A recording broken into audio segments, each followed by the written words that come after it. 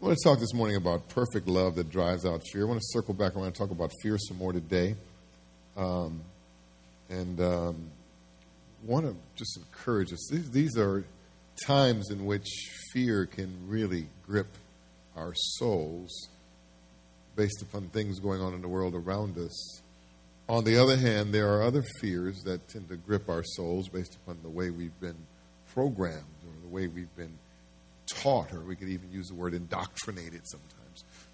There's fear that comes from extrinsic stimuli, and there's fear that comes from intrinsic stuff within us, and the way we think about God and the way we think about judgment, the way we think about reality. So John the Apostle, the disciple whom Jesus loved, he liked to refer to himself as that, in this 4th chapter of his first epistle, beginning in verse 17, has something to say to us. In this chapter, he's already begun talking about love, and he's already said, "Beloved, let us love one another, for love is of God, and he who loves knows God and loves him. And if you don't love, you don't know God, for God is love." And a little bit further down, this is what he says. He says, "This is how love is made complete among us, so that we will have confidence on the day of judgment. In this world, we are like Jesus."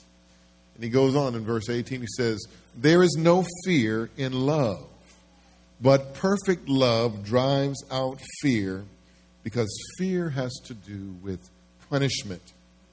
The one who fears is not made perfect in love."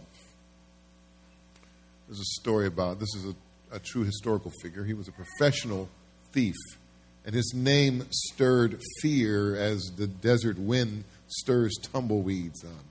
This man terrorized the Wells Fargo stage line for 13 years, and in journals from San Francisco to New York, his name became synonymous with fear and danger. During this man's reign of terror between 1873 and 1885, he is credited with stealing the bags and the breath away from 29 different stagecoach crews. And this fearless bandito, if you will, did it all without firing a single shot. How could he do this? Well, his weapon was his reputation, and his ammunition was his intimidating presence. And so he wore a black hood to hide his face, and no victim ever saw him, and no artist could ever sketch his features. And because of this, there was no sheriff that could ever track his trail. And this man never fired a shot. He never took a hostage, simply because he didn't have to. His mere presence was enough to paralyze those protecting and guarding the treasures he stole. No one dared to challenge him because of his reputation. But you ask, who was this masked man? He was the infamous Black Bart, this hooded bandit with the most deadly of all weapons. And the weapon wasn't a Colt 45, neither a Smith or Wesson revolver, but the deadly weapon that he used to his advantage was fear.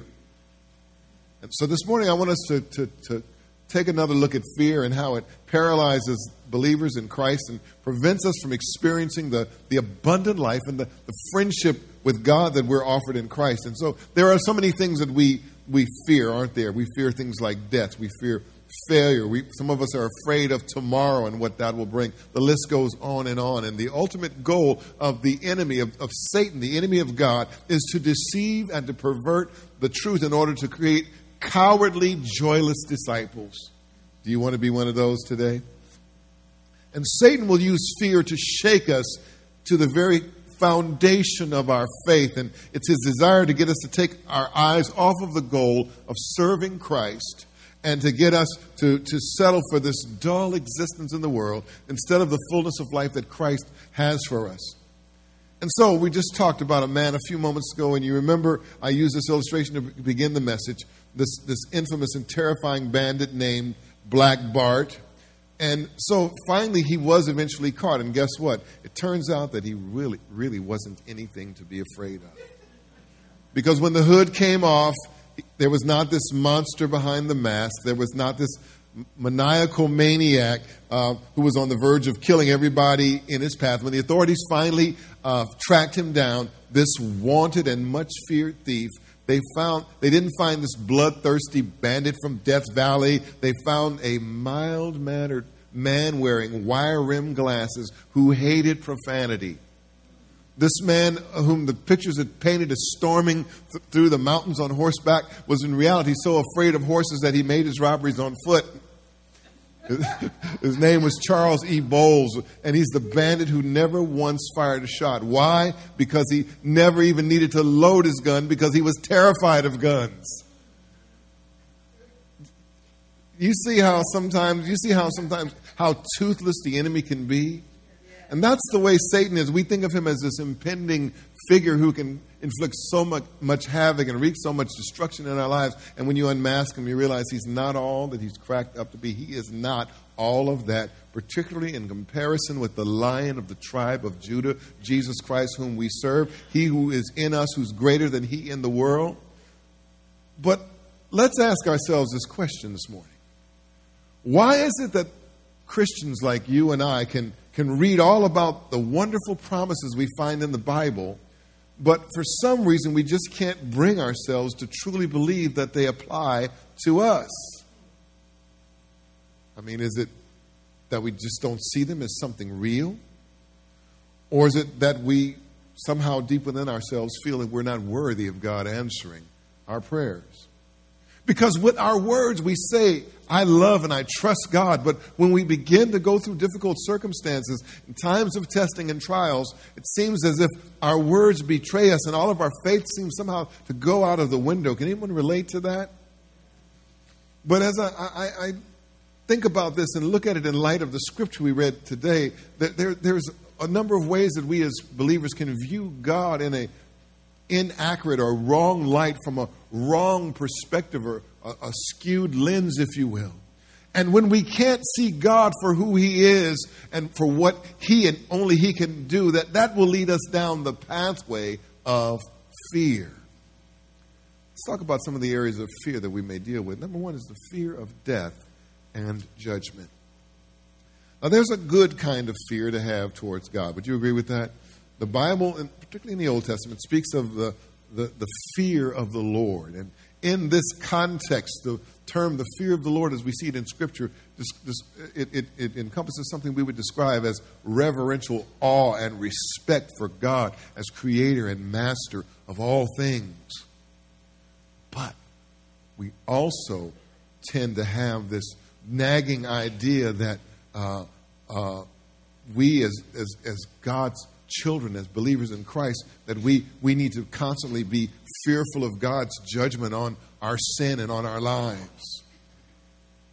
But if you read the New Testament carefully, you notice that the term, the fear of the Lord, is scarcely used in the New Testament. Now, there's obviously a sense of awe and reverence concerning God's presence. We saw it last week as Jesus stilled the storm in Mark 4, and it evoked on the part of the disciples who were there on the boat with him a sense of fear because they saw the power of God up close and personal. And we understand that, but we don't hear that phrase as much in the New Testament because as believers under the new covenant, the judgment for our sin has been removed by the gracious gift of God's forgiveness. Do you believe that this morning? And if you believe that, are you glad about that today? And when the judgment is removed and when forgiveness is revealed, then the fear of God's judgment is taken away by what Christ has done for us on the cross. The fear of God's judgment. And so in 1 John 4:17, one of the goals of God's love as perfected in our lives is this, so that we will have confidence on the day of judgment. Or in the New King James Version, that we may have boldness in the day of judgment. Means that we stand before God as believers in Christ. We stand before the presence of God with absolutely no fear. Why? Because of Jesus and the forgiveness that he has brought into our lives. Our sin has been taken away by Jesus' finished work on the cross. And notice the second part of verse 17. It says this, in this world we are like Jesus. Wow, what does that mean? means that God sees all true believers as righteous and as perfect as Jesus. Now you take a deep breath. Deal with it. Okay? Understand, God sees all true believers as righteous and as perfect as Jesus. The transaction was this. On the cross, Jesus took your sins in his body, and God gave you and me in return, as we placed our trust and our faith and our hope in him, God gave us his righteousness. It's not just a removal of our sin, but it is the proper word is imputation, or it is the crediting of the righteousness of Christ, Jesus' perfection, to our account, so that when God looks at us, he doesn't see us as sometimes the miserable, confused people that we see ourselves as. Amen? He sees us as righteous and perfect in Jesus. And so we don't have to fear judgment. Some of us as Christians are still too afraid of death, and still too afraid of what lies beyond the grave, because we fear that somehow, despite all of the songs we've sung and all of the sermons we've heard and all of the reassurances we received, that somehow at the end of the journey, God's going to say, well, you know what, there's this one thing I forgot to talk to you about that's unresolved. No, all of your sins have been paid. Jesus paid it all. All to him I owe. Sin had left a crimson stain, but he washed it white as snow. Amen. So, that was kind of ripple to the audience. Look at what he says. This is how love is made complete among us, so that we will have confidence on the day of judgment. In this world we are like Jesus. There is no fear in love, but perfect love drives out fear, because fear has to do with punishment. The one who fears is not made perfect in love. There was a great British preacher from the 19th century named C.H. Spurgeon, and he once said this. He said, Jesus himself has promised, lo, I am with you always, even to the end of the age. And then he stated this. He said, are you afraid to die? Does the grave alarm you? Do not fear, for you cannot die. In fact, we know that as believers, for us as Christians, as believers, death has been conquered. And we rest assured that even when our earthly body dies, we still live, because Christ has obtained victory over death and the grave. Amen. Scripture tells us in 1 Corinthians 15 that Christ is risen from the dead and has become the first fruits of those who have fallen asleep. For as in Adam all die, even so in Christ all shall be made alive. And so if we trust in Jesus, there is nothing in heaven, nothing here on earth, nothing in the entire universe that we need to fear. Amen? Do you remember in the Gospel of John when Lazarus died and Martha confronted Jesus that he was late? And, you know, if you had got here on time, I know you could have saved him if you had just shown up a little earlier, right? And Jesus says this to her. He says, I am the resurrection and the life. He who believes in me, though he may die, he shall live. And whoever lives and believes in me shall never die. And then Jesus asked her the question, do you believe this? Well, this morning I want to say to you that Jesus is the resurrection and the life. He who believes in him, though he or she may die, yet shall they live. And whoever lives and believes in Jesus will never die. And I would ask each one of us this morning, do you believe this? Jesus has made this promise that wherever he is, that we will be with him one day. And so whenever it might be when our earthly body dies and we go to be with him, or it may be on the day that he returns to this earth and comes to call all of his people home. But either way, we can rest assured and have full faith and confidence that when we place our faith and our trust in Jesus, we will not be disappointed. We have nothing to fear from this world or from our enemy, Satan. We have nothing to fear. There's another area of fear, and that is our fear of punishment from God. I mean, going a little further into the judgment we all fear, I want to share with you, if you're like a lot of us, maybe you've grown up believing that God was out to get you for anything wrong that you've done. We talked about this in Bible study. It comes up because we talk about the religious baggage that sometimes we've inherited, things that were foisted upon us. And so sometimes we, even though we preach the cross and we preach Christ and we preach forgiveness and we preach the Bible, we sometimes have grown up to believe that God is always lurking to get us for any mistake that we made or anything wrong that we've done. And if we commit a big enough sin, then we're doomed to end up lost. God will snatch your salvation from you And so even though you are a professed Christian, and even though you still are reaching out and searching for God, there's no hope for you because you've blown it, because you've made a big mistake. Now, is that a biblical truth? Is that a biblical concept? It is not, but many people are taught this from an early age by those who want to keep you in line, keep you in check, by those who sometimes have profound impact on our early lives. Sometimes maybe a parent who was critical or abusive in their discipline, or sometimes it may have come from a church or religious group that we grew up in. Sometimes that kind of thinking allows people to keep us in line, and they're trying to do us a favor by keeping fear over our heads so that we don't go outside the lines. But the problem is fear is never right and fear is never good. The fear of the Lord is good, but this is not the fear of the Lord. This is fear of punishment from God, and this fear negates what God has done for us on the cross. Having grown up in Pentecostalism, it was always held over my head that God was holy. I never heard a clear sermon on grace all the years I was growing up, because no one could get up and say, we're saved by grace through faith, that not of yourself, that is a gift of God, not of works, lest anyone should boast. But nobody could ever stop there. But you better do this, and you better not do this, and you better live holy, and you better, because God is not playing with you. You know what I'm saying? And God is not, he's a holy God who, because he's holy, he's not going to put up with your sin, and you can lose your salvation at the drop of a hat. Some of you may have come from places where you made one mistake, you were out of the church, or you were out of God's will, you were lost, or God has given up on you.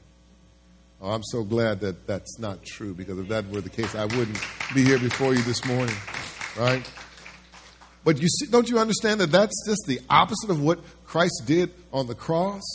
Because our sin cannot destroy our salvation, because our salvation is not based upon our earned righteousness and our earned works, but our relationship, our salvation is based upon the mercy and the grace of Christ and the blood of Jesus and on the cross that destroyed our sin. And if our salvation was strong enough to overcome a lifetime of sin when we came to Christ, don't you think that it can handle one or two transgressions, or maybe a handful or a few dozen after you've become a Christian?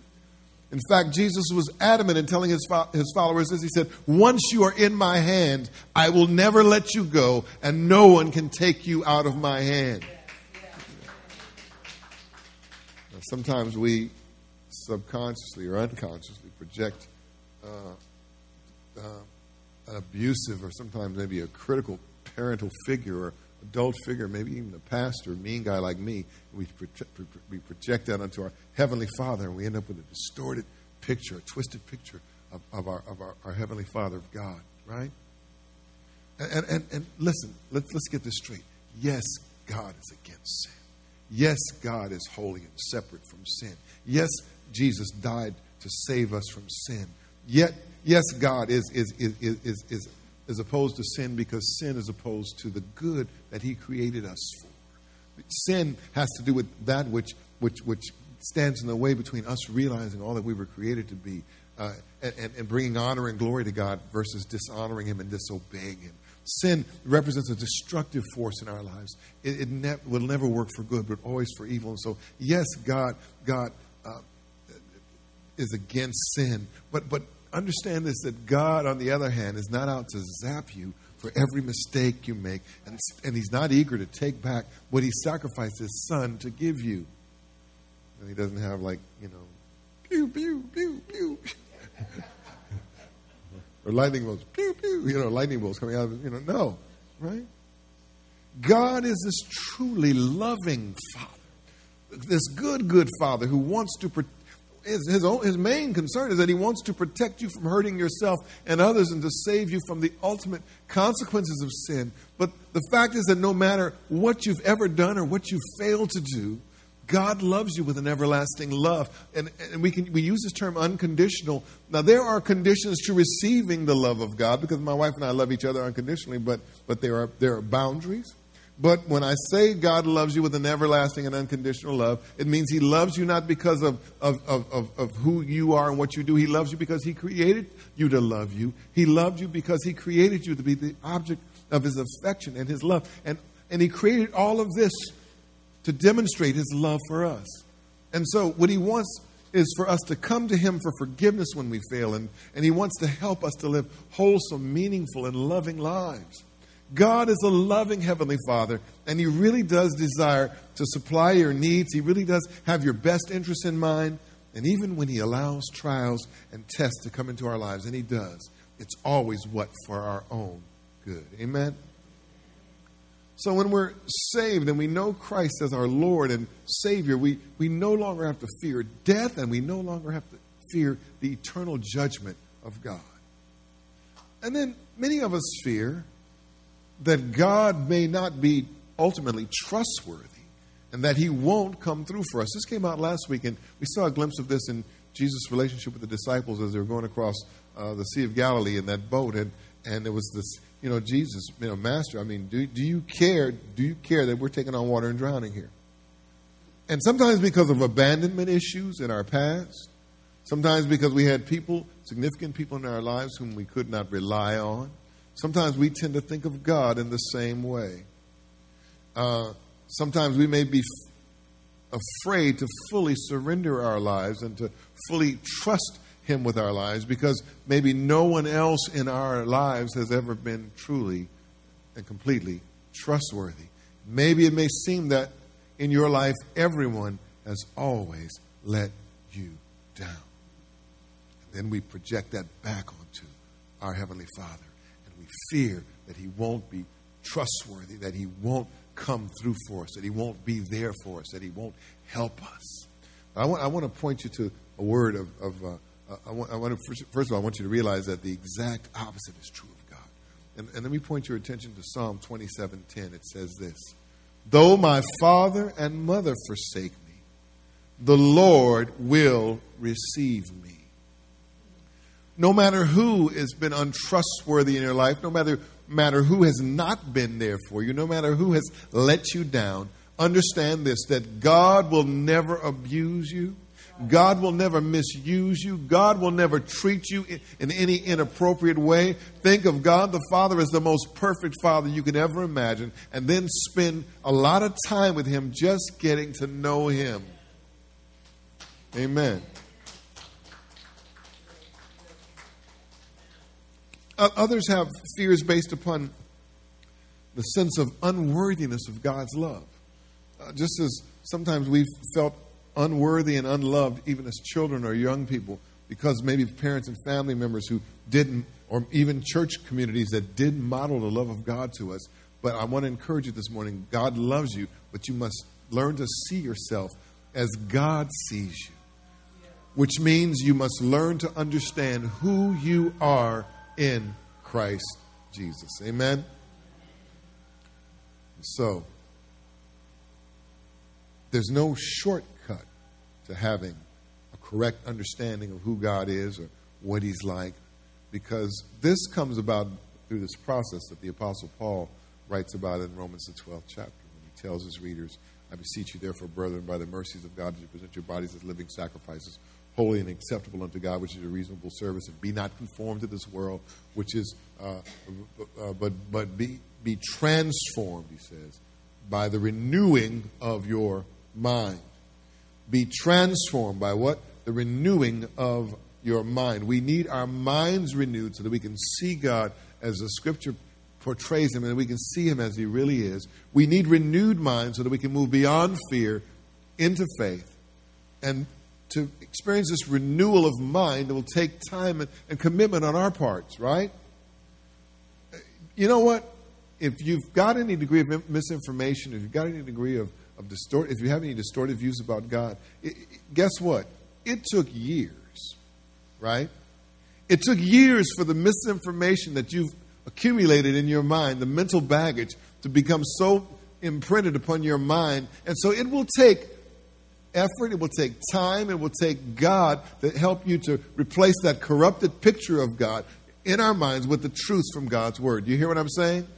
But every time you open up the Bible and read God's Word, think of it as a love letter from God.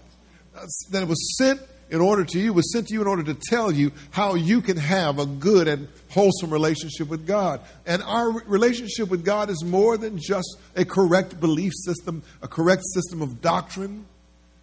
Jesus said that I'll say to many at judgment, He says, to some folks I will say, I never knew you. Yes, there are those who will say that they've said the right things, they've believed the right things, but these people, and maybe they did many things for the Lord, but if all we have is a theology or a belief system, God wants for us to have a living, loving relationship with himself. Not just head knowledge, right? But heart knowledge. So going back to what we're talking about this morning, just knowing the Bible verses about the love of God doesn't necessarily change anything in your life. In fact, it can end up just being head knowledge, the stuff we say all the time. I know God loves me, but I behave and I think and I respond as if he doesn't. Because somewhere deep in my heart, I'm not totally convinced that he really does. And so what I say with my lips and what I assent to is not what really guides my life and influences my choices. And so we need this heart knowledge. And no amount of trying to force things from our head to our heart will ever bring us closer to Jesus. But it comes through a daily cultivation of a friendship with Jesus. Amen? So perfect love drives out fear, and God wants to take the fear out of our relationship with him so that we can live boldly and with confidence. How many of you want that for your lives? Amen. Let's pray. Father God, we thank you this morning for that simple word reminding us that perfect love casts out, drives out fear. And reminding us this morning that you have loved us, not with an imperfect love. We try to love each other as imperfectly as we are, as imperfect as we are. We try to love each other, and we do pretty good sometimes and sometimes not so well. But thank you this morning that your love for us is perfect love. There is no flaw in that love. There's no failure in that love. There is no fear in that love. So, Lord, we sit before your presence this morning in this moment, and we give thanks for the love of God. In the words of John in the previous chapter, behold what manner of love the Father has bestowed upon us, that we should be called the children of God. And that's indeed what we are. He says that's why the world doesn't know us, because it didn't know him. So, Lord, we thank you for this love that you've lavished on us in Christ Jesus. God, we thank you that to know you is to know love, because that is your nature. God is love. So, Lord, as we move forward into this week, would you continue to displace that fear in our hearts with a deeper sense and awareness and realization of your love for each and every one of us. Thank you, Lord, that what you've given us, nobody can take from us. Thank you this morning that we're more than conquerors through him who loved us. Thank you, O God, that nothing can separate us from the love of God in Christ Jesus. We thank you that our trials and tribulations can't separate us. Our sins and our failures can't separate us. Nothing in this world can separate us from the love of God that you have so freely lavished on us in Christ. So we go forward, Lord, with claiming the promise of this passage so that we may have boldness, not only in the day of judgment, that we may have boldness today and tomorrow morning, getting up to go forth in life and to live, knowing that you are with us and that you never leave us, you never forsake us. You tell us to cast all of our cares on you because you care intimately for us. So we thank you and praise you for that this morning. And Lord, if there's anyone who's dealing with fear or any of those things we talked about, Father, by the work of your Holy Spirit, would you just do a fresh work in their hearts this day in the name of Jesus. And help us, Lord, to spend precious time with you this week and to get to know you better. In Jesus' name, we thank you and we praise you. And everyone said, amen. Amen. Amen. God bless you.